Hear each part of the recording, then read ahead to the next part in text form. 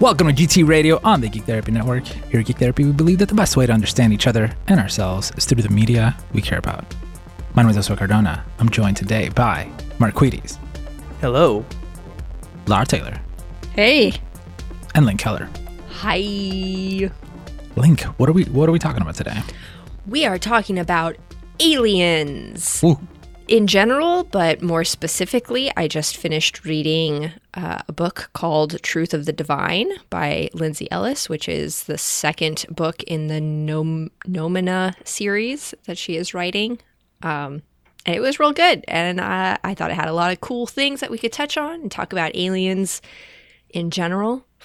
But yeah, just aliens. Aliens. Yeah. No, what was it specifically about, like, what's playing out in that story that like resonated with you and thought it would be a good conversation starter?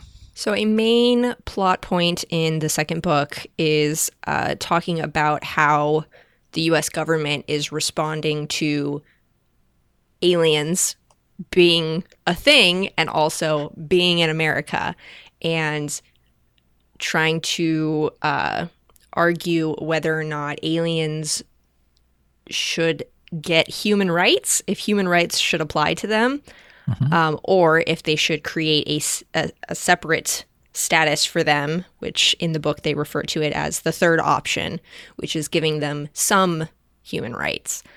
And that leads to a philosophical debate about personhood. About inalienable human rights? Yes. It's got alien right in the word. And basically talking about how a majority of the people who are arguing that aliens shouldn't just get human rights are using arguments that are frequently used by fascists to dehumanize certain groups of people.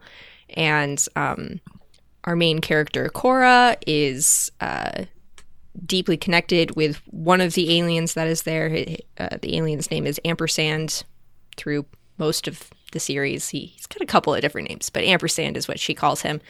And they have a special alien connection that allows them to feel each other's feelings to a certain extent. Not mind reading, but more empathy connection. And they are both traumatized people, and their trauma impacts each other, and they care deeply about each other, but also sometimes they harm each other because it's very difficult to deal with trauma and how it affects you emotionally and physically. And having that relationship play out while they are also being sort of representative of the whole concept of how aliens should be treated by Americans, American government, humans in general. It's good stuff. It's good stuff. The book takes place in 2007, 2008, which is actually, it's very funny. In Axiom's End, the first book, George Bush gets impeached because he hid the existence of aliens from people.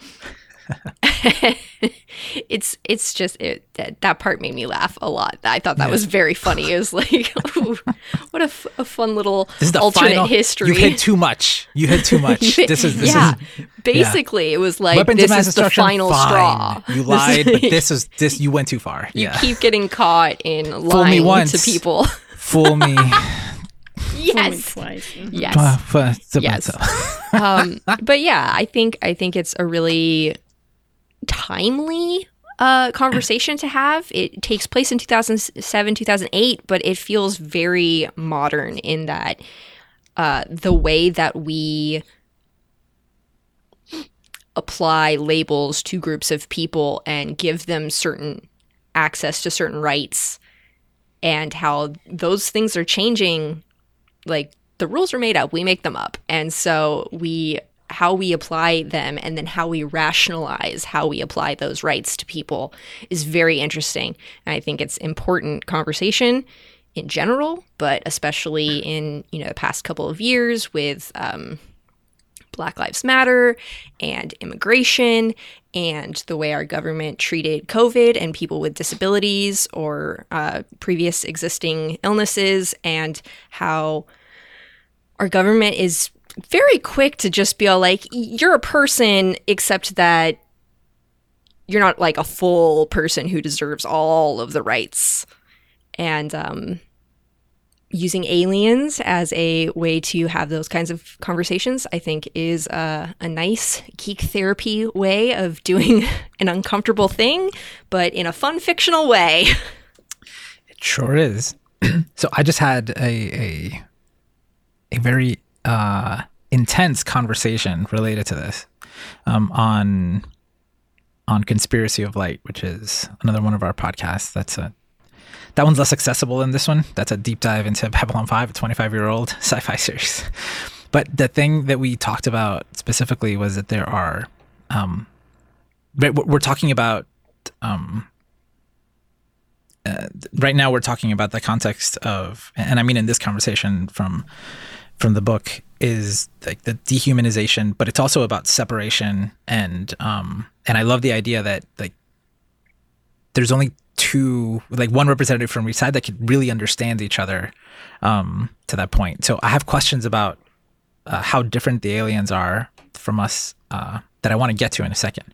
But I want to say that the conversation that I had with Woody on Conspiracy of Light was about a point in Babylon 5 where there are groupings like of races of aliens, and it's like we are the bottom rung in terms of how long we've been in the universe, and then there's others that have been like that are way older than us, and they've evolved so differently and just view us very differently.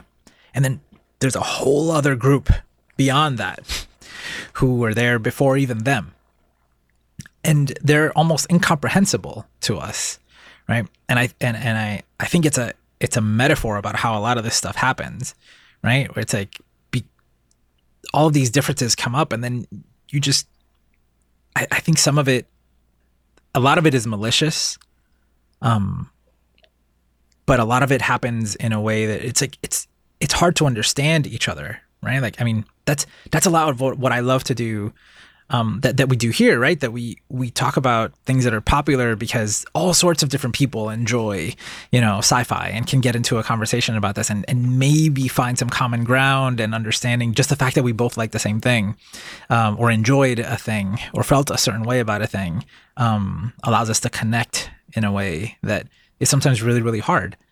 And it can even help overcome, the different types of language barriers and experiences. So I'm curious, how different are the aliens in this saga, this trilogy, from humans?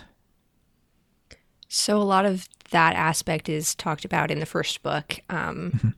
They are what the aliens refer to as post-organic. They have an organic like brain and brainstem, but they exist inside of it's not like robot, but like robot bodies, basically. They are often described as being sort of like velociraptor shaped. They are bigger than humans. They are, because of this non-organic form, they are stronger and able to withstand, more. They don't have soft, squishy human bodies like we do. Yeah. But it is revealed through conversations between Cora and Ampersand that they have, they have language, they have social structures, they have a hierarchy of, the more powerful aliens in charge of the lesser powerful aliens in charge of the even lesser powerful aliens. They have titles that sort of apply to like their jobs, but also just their general purpose within the social structure that they exist in. But the aliens that come to Earth, so there is a group that has come to Earth before the book takes place. And they are being held by the government, but they are not in communication. Like, they do not talk They don't understand each other. And it doesn't really seem like the aliens are interested in communicating. They're just sort of minding their own business. But once Ampersand arrives on Earth, that sort of shifts things in that he immediately starts trying to communicate, and him showing up changes the interactions of the other alien group with the humans, in that they're like, oh gosh, okay, I guess we do have to start talking. And it's revealed that this group of aliens basically fled their homeworld, home group, and they are functionally refugees, and they are hiding on Earth. And part of the reason that they chose Earth is because 700-ish years before, they had taken some humans and like checked out the planet and be like, oh, there's like life here. Is it intelligent life? No, not really. And it was basically like wrote that off. But it turns out is like when they had come to Earth is like right after the Black Plague, when we had very low population numbers and a lot of our technology was lost or destroyed or not in use. And so they had a lot of beliefs about what humans were and were capable of that was a little ignorant. First impressions. First impressions.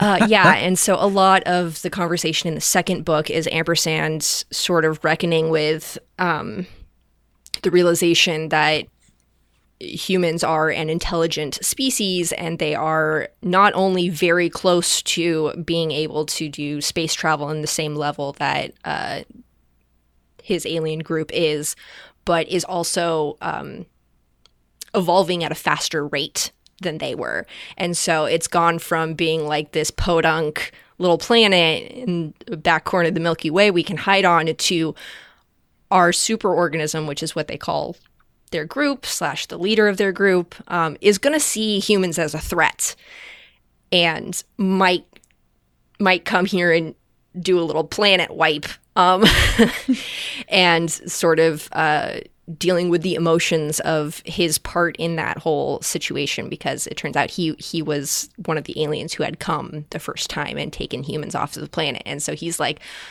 I told everybody else that you guys were just stupid animals, and it turns out that that's not true. And also, like, now I care about you. Oh gosh, this is problematic. But yes, so there's in the first book, there's a lot of conversations that happen about like coming to understand this foreign entity as having personhood, and understanding the ways in which you are similar and being like, wow, isn't that cool? And then also the ways in which you're different, and how awful that can be in just a complete rejection of like, you guys.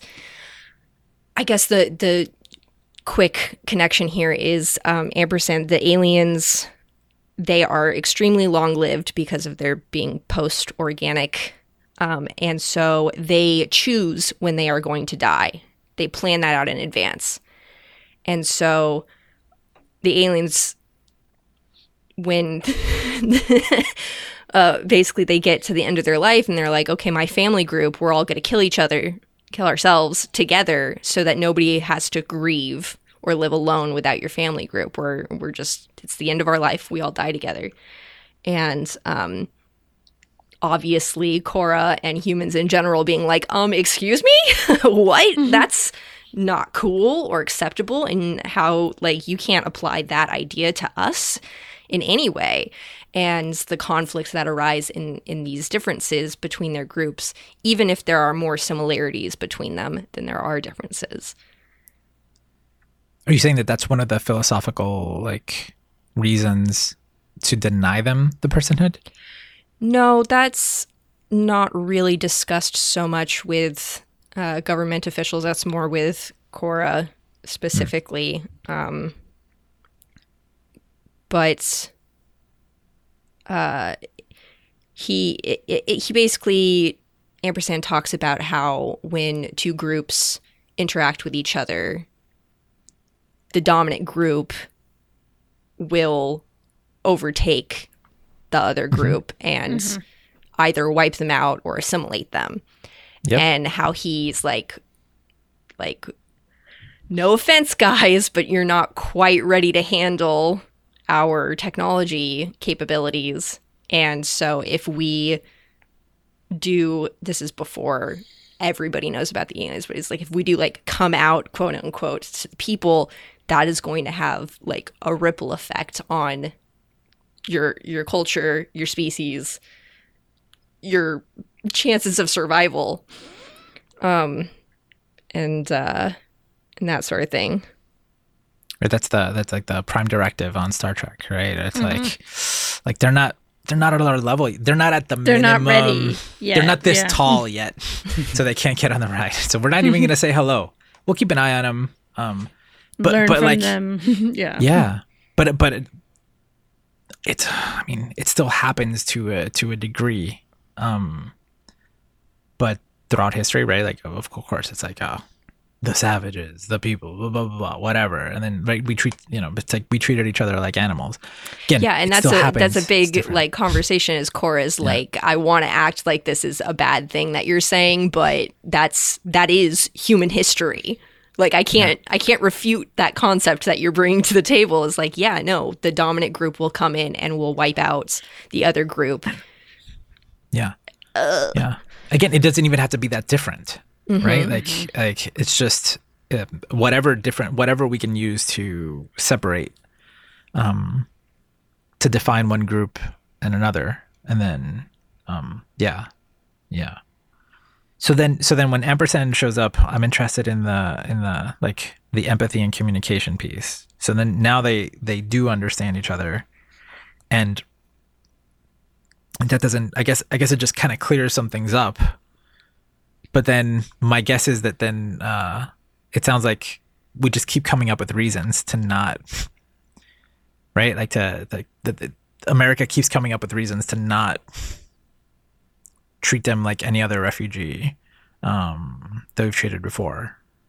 Kind of, I mean, it's trying to connect it to current events right now. There's a Supreme Court judge who's going through hearings, right? And it's like you're just trying to pick at any little thing that you can because you don't want them to be the next judge. And it's like we all know what's happening, and we see it happening, but that's kind of just how we do things. Yeah. I mean, Man, I do have to say that I am enjoying the great philosophical conundrums and ethical dilemmas that are being presented here. This is 1000% my jam, even though, like, I don't know, like the more you're talking about this, the more I'm like getting very deeply invested in this, and I am 1000% going to probably go through this entire trilogy in a matter of 48 hours. To be clear, the third book is not out yet. The Truth of the Divine came out last year, so man, I'm so sorry to. So you gotta read two and then wait.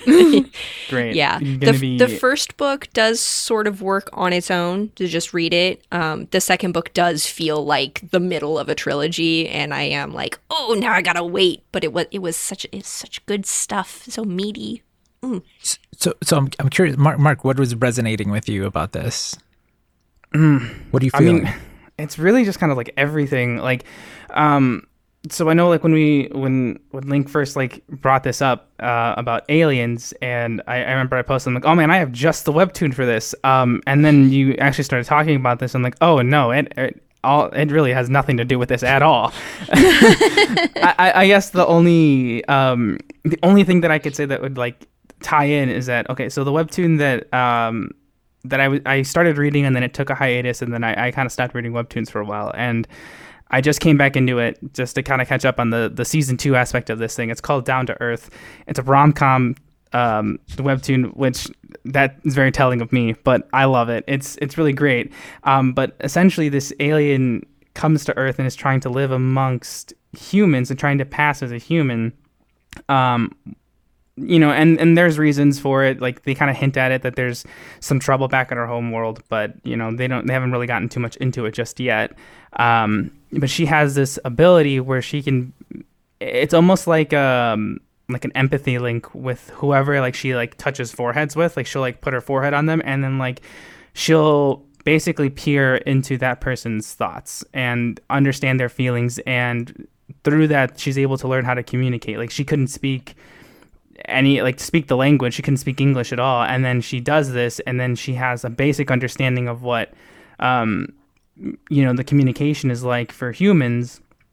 And then she's with this guy, and he's trying to basically teach her how to pass as an earthling, which means like no floating, no doing this weird thing, and also not getting too excited. Otherwise, your eyes are literally going to glow yellow and have sparkles, which is like the only thing I could like that Glimmer? empathy piece right there, basically. That empathy link is really like the only piece I could say that like can actually tie into this book, is like how closely connected, like, because the more she does it, the more in tune she becomes with that person, and like he even starts seeing like a little bit of like what's going on for her, and that's kind of like why she gets so hesitant on using it, because if she just does it willy-nilly, then people start peering into her mind, and she's a little bit more closed off. But dealing with like the ethical dilemmas of the book, and dealing with that philosophical thing of like what you're talking about, how like they choose when they're gonna just basically end the entire family line, like it really brings up the question of like who is making that decision, and also like what if someone disagrees, like what if they don't want that particular time to be the end, like what do they do? Is it like, do they just have to say suck it up and say, okay, I guess we're doing this, or is it like, or does that bring up some other questions in terms of like how their society is structured, and is this something that like, even though like are they even given the choice to be like, no thanks, I'd rather keep living, and and then having to have that conversation with a human where our view on life is completely different than that, and we want to cherish every second we have, and also understanding that grieving is a completely normal process and something that everybody goes through at some point in their lives. Okay, so without going too deep into the death discussion, just because we do have examples of groups within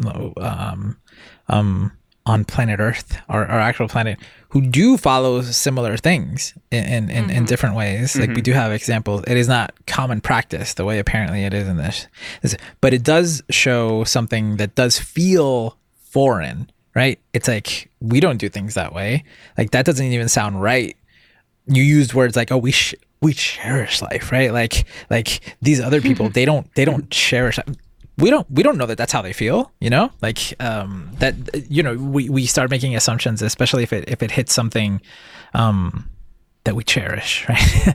So I'm curious if there's an example in the book of something that was the other way around, where I'm sure there's a whole bunch of them, right? But of stuff that Ampersand saw was like, why do humans do it this way? Like that's stupid, or that's offensive, or we would never do that.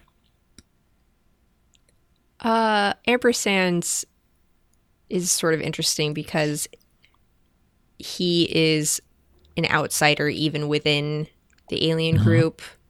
The aliens that have fled to Earth were basically all a part of a group that were like, the superorganism was like, hey, you guys are like the outliers of our species, and that's not cool, so you guys should kill yourselves. And they were like, we don't feel like it. And we cherish life. And so they flee, and once they are on Earth, there are several of the aliens in the group that are basically like, you know what, actually, I think this was a mistake, and they do kill themselves. There are several of I think it's like a group of 40 or so in the first group that comes to Earth. And when Ampersand shows up, he had been captured by another separate alien race that is much more violent, and had been tortured and basically barely survived. And he gets there, and his alien group sort of rejects him because he should have not survived that, basically. And so he is outcast from everybody. And that is one of the ways that he and Korra are able to connect to each other, is that feeling of separation, and not knowing where you fit in or what you should do.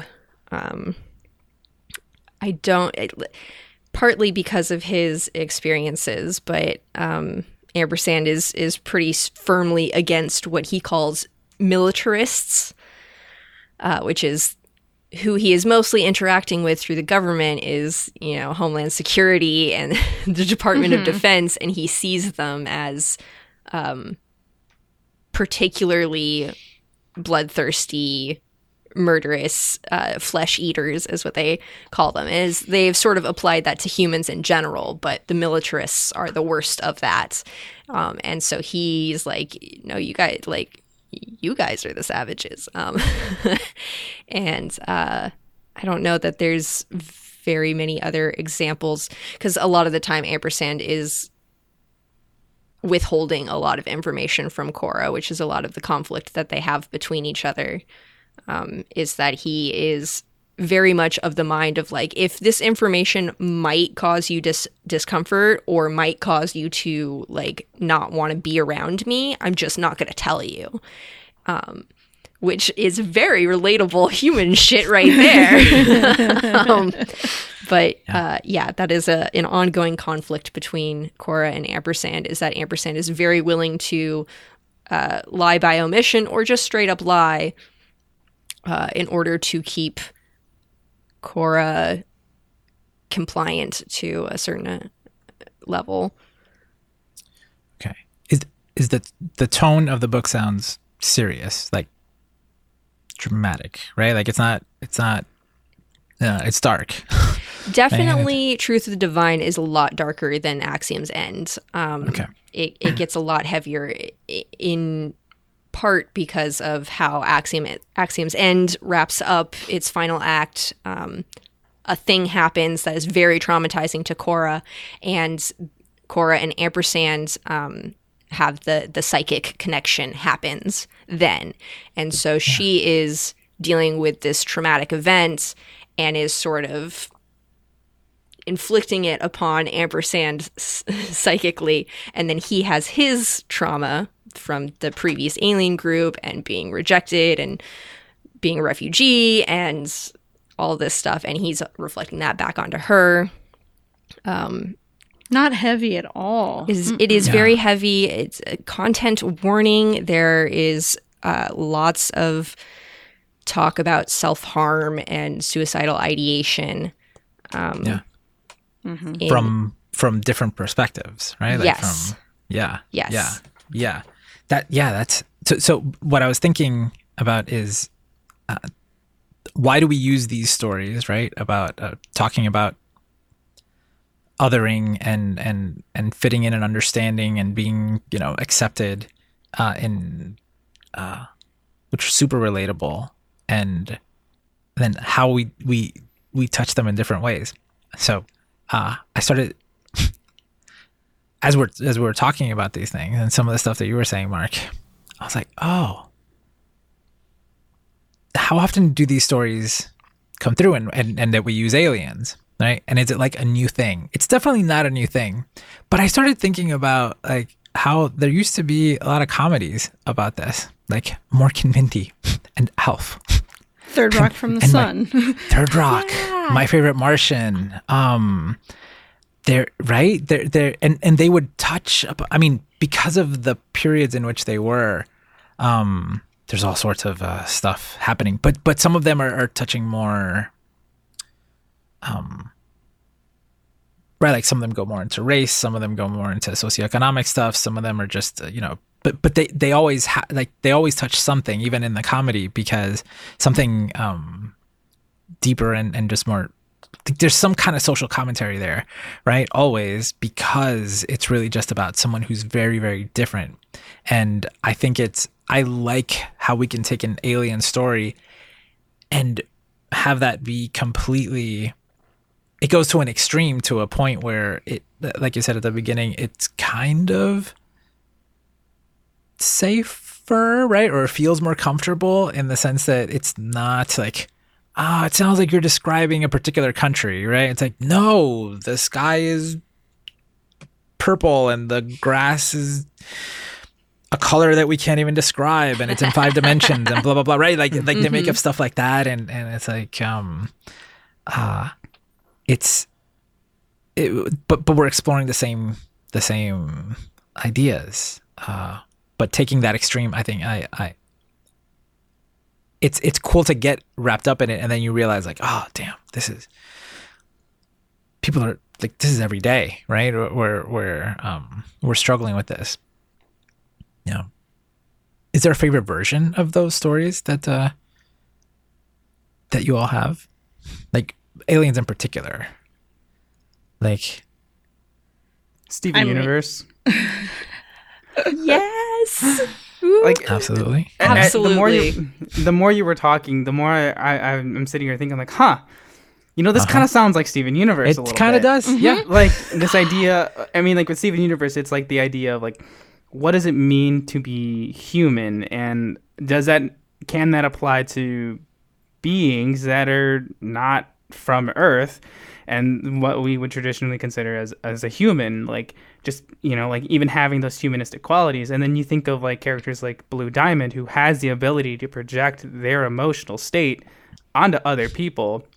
And throughout the show, you see her projecting her own trauma and her own feelings of depression onto everybody else, so that way she can make other people feel what she's feeling, and then having to work through that and understanding that, like, maybe that's not such a good idea, and then working on trying to, overcome that. And of course, once they find out Pink Diamond is not actually shattered, then, then she seems to be okay and like is better, at least working on that. And you see that in Steven Universe Future too.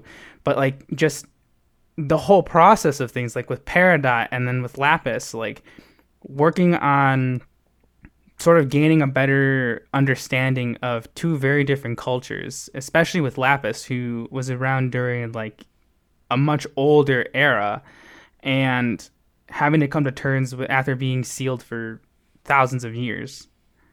And then, reestablishing how different humans are compared to maybe when she was first around. And even with Gems too, like how they've changed and how they act differently compared to what she's used to. Different tiers. Yeah. Yeah. I mean, this is why it shouldn't surprise you that Axioms started as Steven Universe fan fiction and it just became its own. Is that true? Like, no? I would have said no, but now that I'm thinking about it, I hope that Lizzie Ellis has watched Steven Universe, because I feel like she would enjoy it. Just turned into its own thing. Yeah, but it's obvious the characters are the same. Yeah, but like Steven Universe, I love the idea that it's like, so what if aliens just moved into a beach house and just left them alone and let them do their thing? Like, why not? Why does it got to be a whole thing? There was a show called Alien Nation. Do you remember Alien Nation? And that one, it's when the series starts, it is deep into already, this alien race is integrated into American society. Like the protagonists are 2 cops, like one of them's an alien, one of them's a human. And I think that's right. I'm almost certain that that's correct. And so it explored all of these concepts, but from like, I guess it was a procedural. I don't think it was a procedural. I mean, I know I'm describing a procedural, but I don't think it was. I think it was more of a drama, but that was just, kind of the lens that they took. And so you saw how the different, how all these differences were playing out. But again, it's like you step back and you're like, you're just telling, I mean, you could have changed. It didn't have to be aliens, right? It could have been just any 2 different groups of people. I just Googled it, and it is described as a police procedural. Yeah, I guess back then that wasn't a term that I used to describe television shows, but yeah, I realized like, am I describing a procedural? It was pretty good. A procedural with a twist. Yeah. but it explored, right, instead of just like crimes and stuff. It's like, well, how would it be if we had, an alien race here? But I mean, but it's not different from, a show that's just about, any form of immigrant in a new, in a place where they are immigrants. Yeah. Okay. Lara, you've been quiet. I know. I've been quiet. There's been such good conversation going on. One thing that came up for me is it's interesting because how you say it's something that's, I don't know, you can pull back from because it's not direct. But my example is Supergirl, which, Josue, you stopped watching when the storyline I want to talk about came on because it was too real.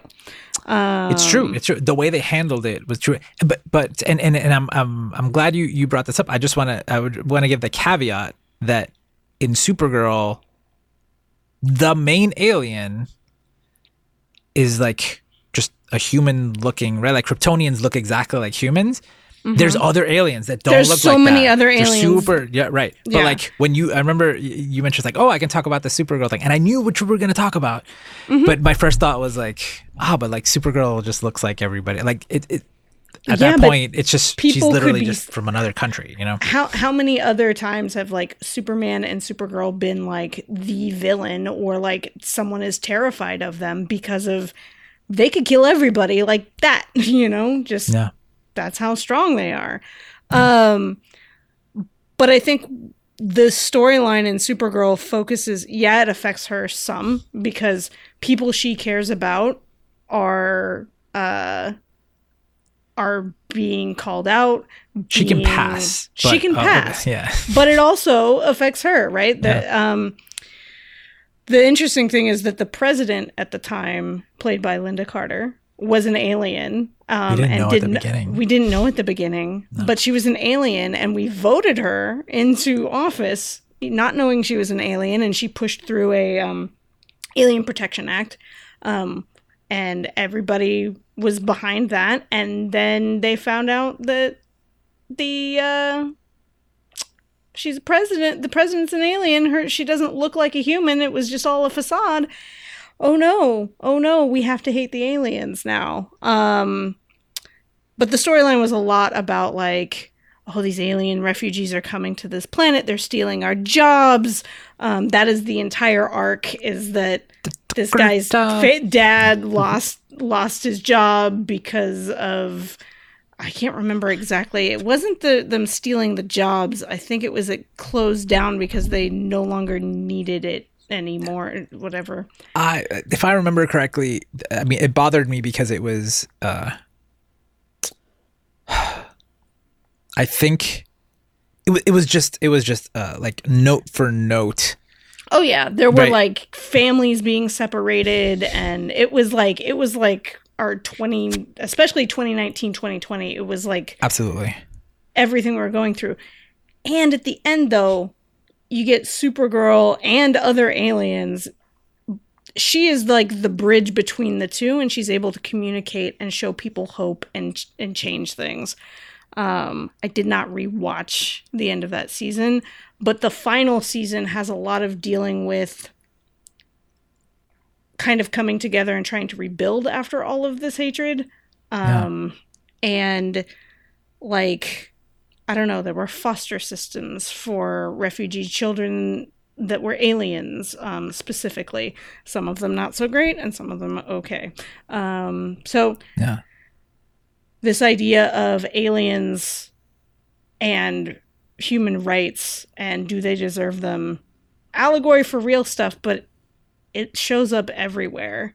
The other thing I thought of is it's not aliens, but Star Wars does a lot of with droids, and are they human? Do they deserve rights? That kind of thing. Josue, we played in a Star Wars game where one of the main stories, not the main story, it was a side story, but it came out to be a really cool episode, the droid liberation movement, where they called us all flesh bags, and you called us flesh bags because you played a droid. I did. Yep. But that was a really cool experience to play through and kind of experience, but that's something we see especially with Solo, that movie, and Lando Calrissian's droid, which I cannot remember. Yeah, it's a letter and a number, I think. I was gonna say K2SO, but no, that's I think it was another just one. 2. Yeah, yeah, I remember that was in that game. I had been hanging out with humans for a long time, so I didn't hate them, right? Like I had, but this Except for movement, certain ones. there's one in particular. Actually, that was a Twi'lek, so that was just a flesh bag. True. No, it was the kid, but I didn't hate the kid. He was a Twi'lek. He was? Oh, I Yeah. don't remember. But I mean, actually the character, like I cared too much. That's why like I didn't want him close. It's like that's how much I cared about humans. But Yeah, you were a healer. yeah, exactly. This bridge idea, right? So like there's like Ampersand and Korra, right? Like have this connection. Supergirl, She looks like one of them. yeah, I mean, and she lives both lives, right? Like she lives as Kara Danvers and she lives as Supergirl. But so that's a and bridge. as Kara Zor-El, right? Yeah. Which none of them know her actual name. Yeah.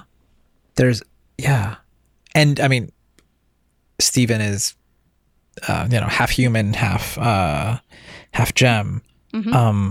This idea, I don't know how I feel about this.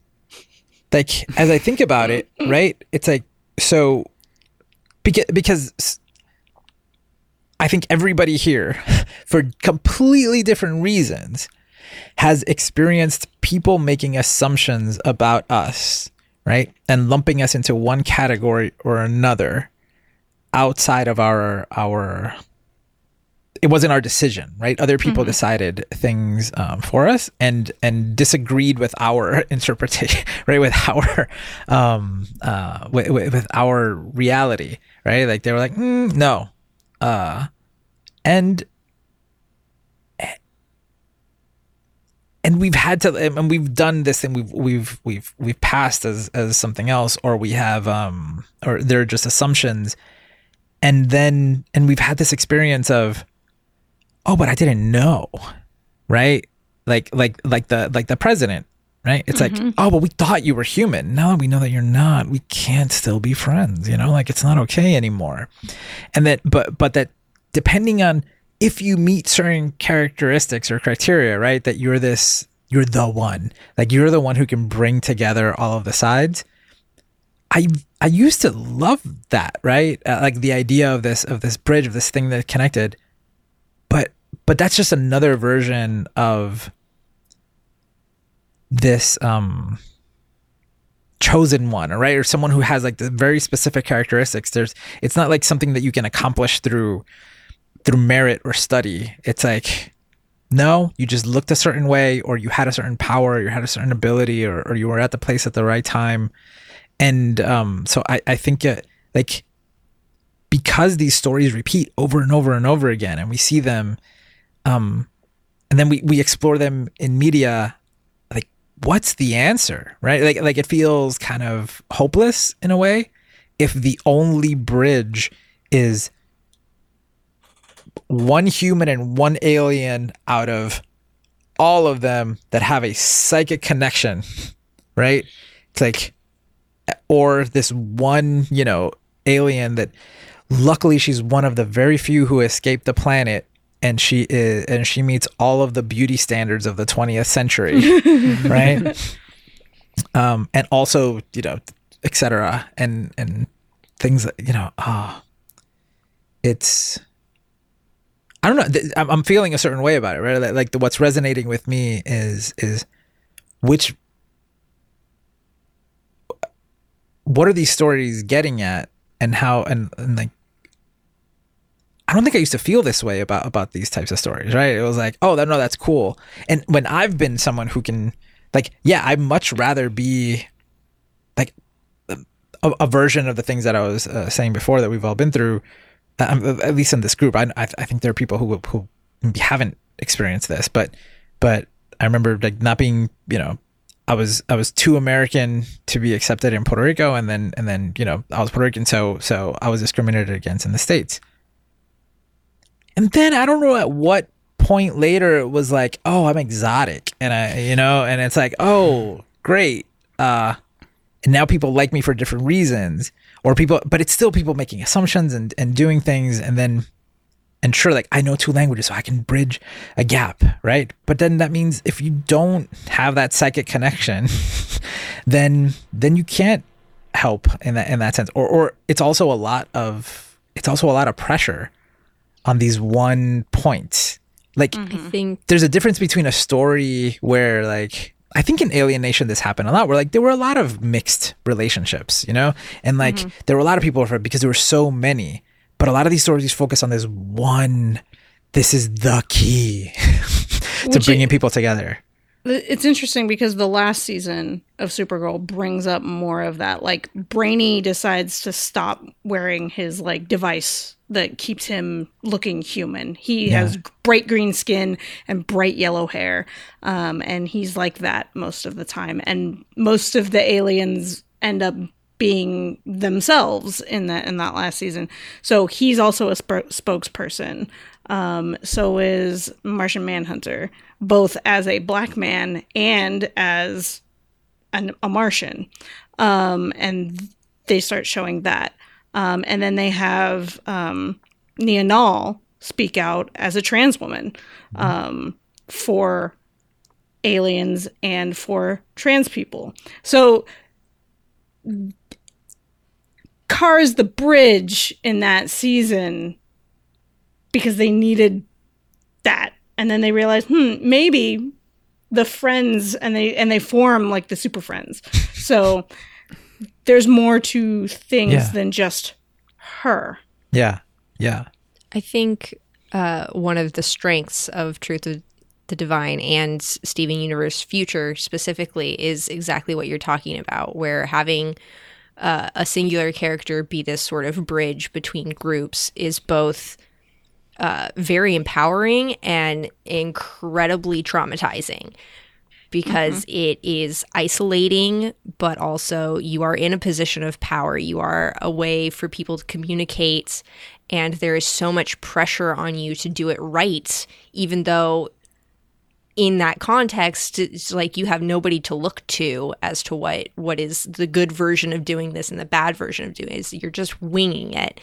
And that's one of the things that Cora is grappling with pretty regularly. Is she is, especially in the first book, she is functioning as an interpreter, and she's like, I'm not a trained interpreter, and even if I was, that's not like there's no training for doing this, what I'm doing. And so I am like the most Speaking knowledgeable for the entire human race. No, there's no training for that. Well, more so speaking for the aliens to other humans and trying to get across the content of what Ampersand is telling her, but also framing it in such a way that the government isn't like, you know what, we should just nuke these guys like right now. And how much pressure that puts on a person to exist in that space. Yeah, and there are several episodes in that season of Supergirl where she like breaks down because she is feeling so much pressure to take care of so many people, and why can't you all just stop? Yeah. You know, with all of you guys talking, and with Josue, the points that you were making, I actually have another thing of media that like it actually does, to me personally, I think, like the more I'm thinking about it and the more I'm reflecting on it, it actually kind of shows what it's like when you don't have that one person that's a bridge, and poses, and it's kind of asking the same question that you're asking of like, where does it go from here? And Percy Jackson. No, actually, it's the first time you haven't brought up Percy Jackson. I know. Don't worry. No, it's gonna happen at some point, but not today. It's actually Destiny 2. So you know, like you have I think it's like 5 or 6 different alien races, but in the newest DLC, the Witch Queen, it really does have a lot of those sorts of themes in it. I won't spoil too much about the whole campaign and the story, but in the trailers, that the Hive get a hold of the light, and this poses a question of like, why is it that the Traveler would give them the light during the first battle, like in Destiny 1, when the darkness was coming for the Traveler and it sacrificed itself? One of the main enemies of the Traveler was the Hive. So why now would it bless it with the light and give them the powers of the Guardian or their abilities? And they kind of pose that question of like, what is this connection here? Why is this happening? And there is no bridge. Like, they have Savathun as like the main antagonist, but she's not like a bridge. She's not in any way diplomatic about anything. She's, many times trying to, destroy us. So like, there is no like one person is a single representative or is psychically connected to anybody. It's more of now trying to deal with this concept of like, there's some similarities between us and the Hive.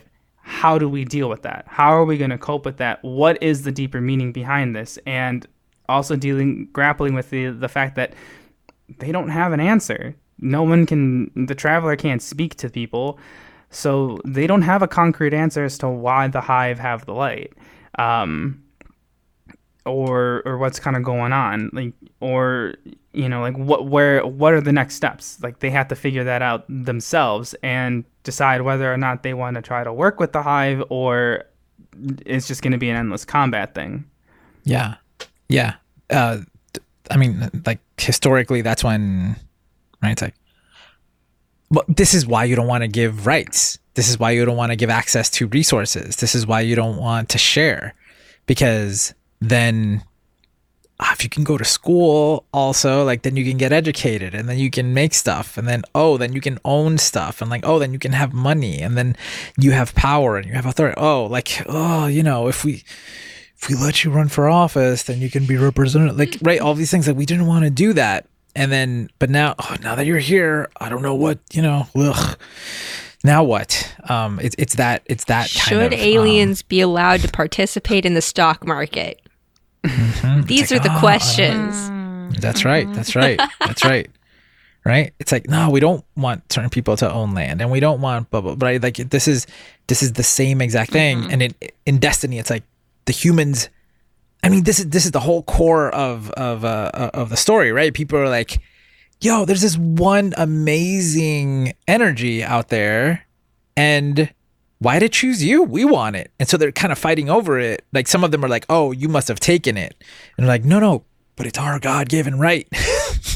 It's like, literally, the Traveler chose us. It's like, did it though? Right? Like, they explore a lot of things, and like, why does the Traveler do what it does? And everybody has different beliefs, and all of these things are going through. But damn, that makes me really excited for the current DLC, because I haven't played it yet. I had no idea that's what 1000% should play it. Oh my goodness, it's so good. The lore is so good, and I watched a whole video about like explaining the things, and even going with that idea of like, why does the Traveler do what it does?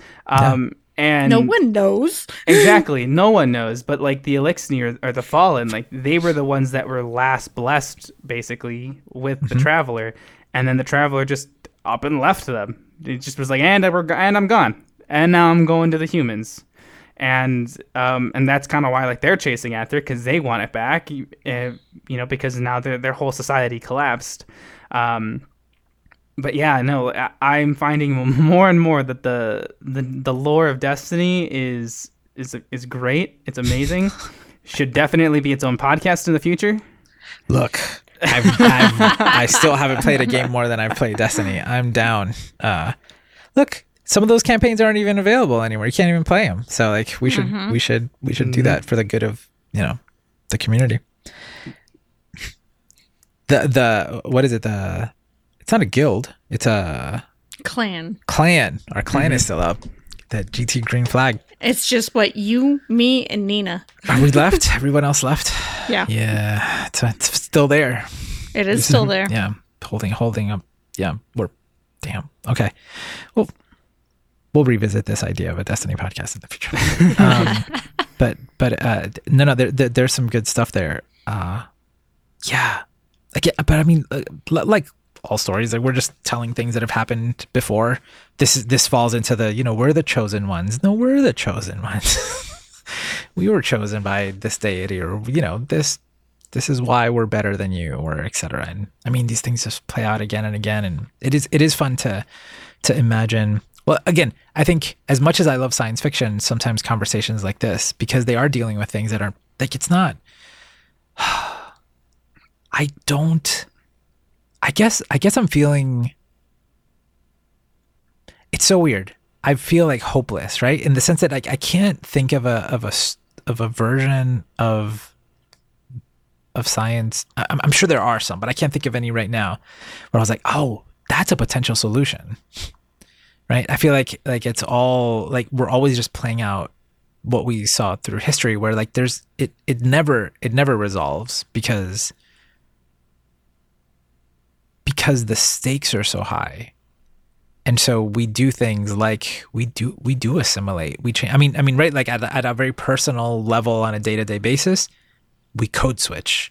We change. We change the way we dress, the way we look, for different reasons to accommodate. We do things that we thought we wouldn't do because we've decided pay rent or do whatever, or or have something, like we run all these chops. But then like at other levels, it's like this whole group of people just assimilated, right? Whether by force or not, there's just repeatedly so many examples that over time, even after that happens, like that's potentially a resolution, right? Like that's a version of how you get rid of the differences, is like, you're Russian, you just invade Ukraine, you annex it, or whatever. Sure, that's one way, but then we always find ways to find division again. And I guess that if these stories were to, I guess they're like cautionary tales, right? Like maybe if we repeat it, like, and they see it in different contexts, let's do it with aliens. Let's do it with robots. Let's do it with puppets. Let's do it with gems. Let's animals. Do it with animals, right? Let's do it with, every version of this. Let's make comedy versions. Let's make drama versions. Let's remake Roswell from the early 2000s, and tell that story again. Let's just keep revisiting it. And maybe we'll realize what we're doing.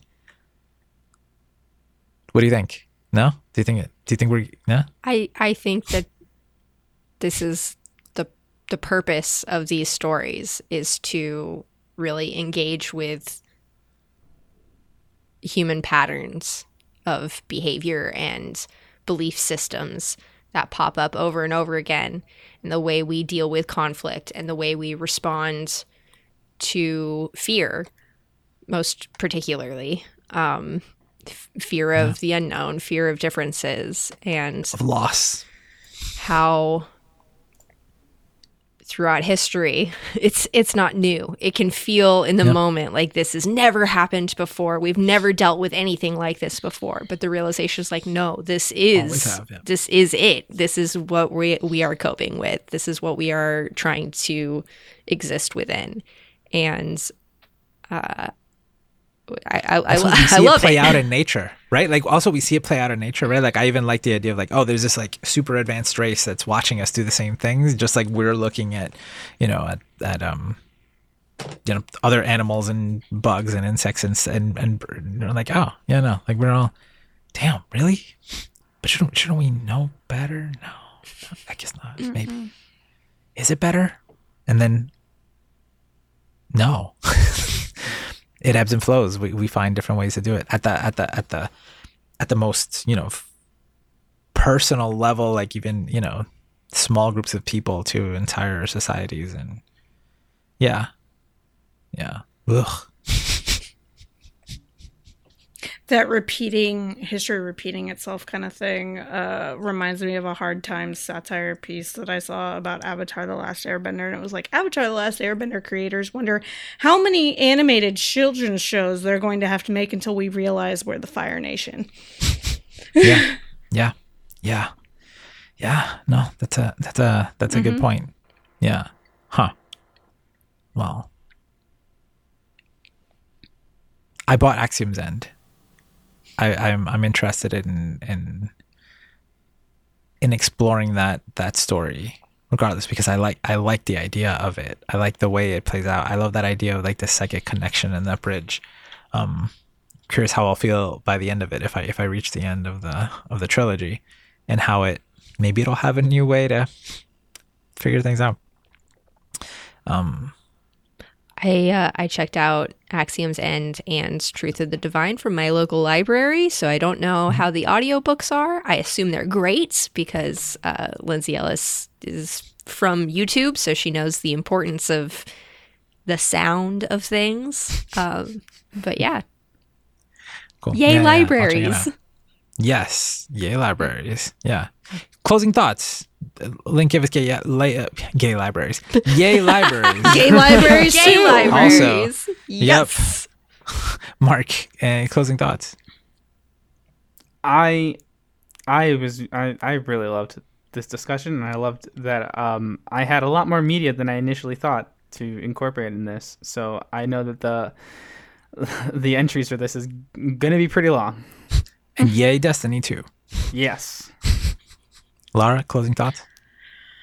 I am actually really excited about this book series, and I think I may pick it up too from my library. My ebook, my e-card has been a savior during the last couple of years, and I've been reading more prose books instead of comics too. So I cannot wait. I'm gonna check it out. Very cool. Very cool. Yeah. I know I was a little, what is it, espresso depresso? Is that what you called me the first time? Right? Yeah. A couple weeks, yeah.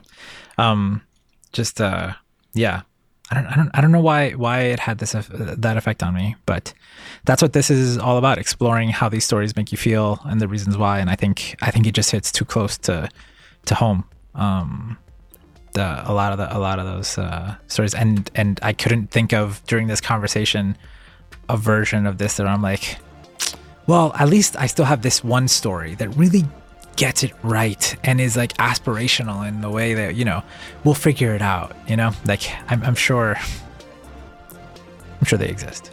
I just can't think of them right now. No. Or at least it's going to be hard. It's always been hard. Okay. So, join in the discussion in our community spaces.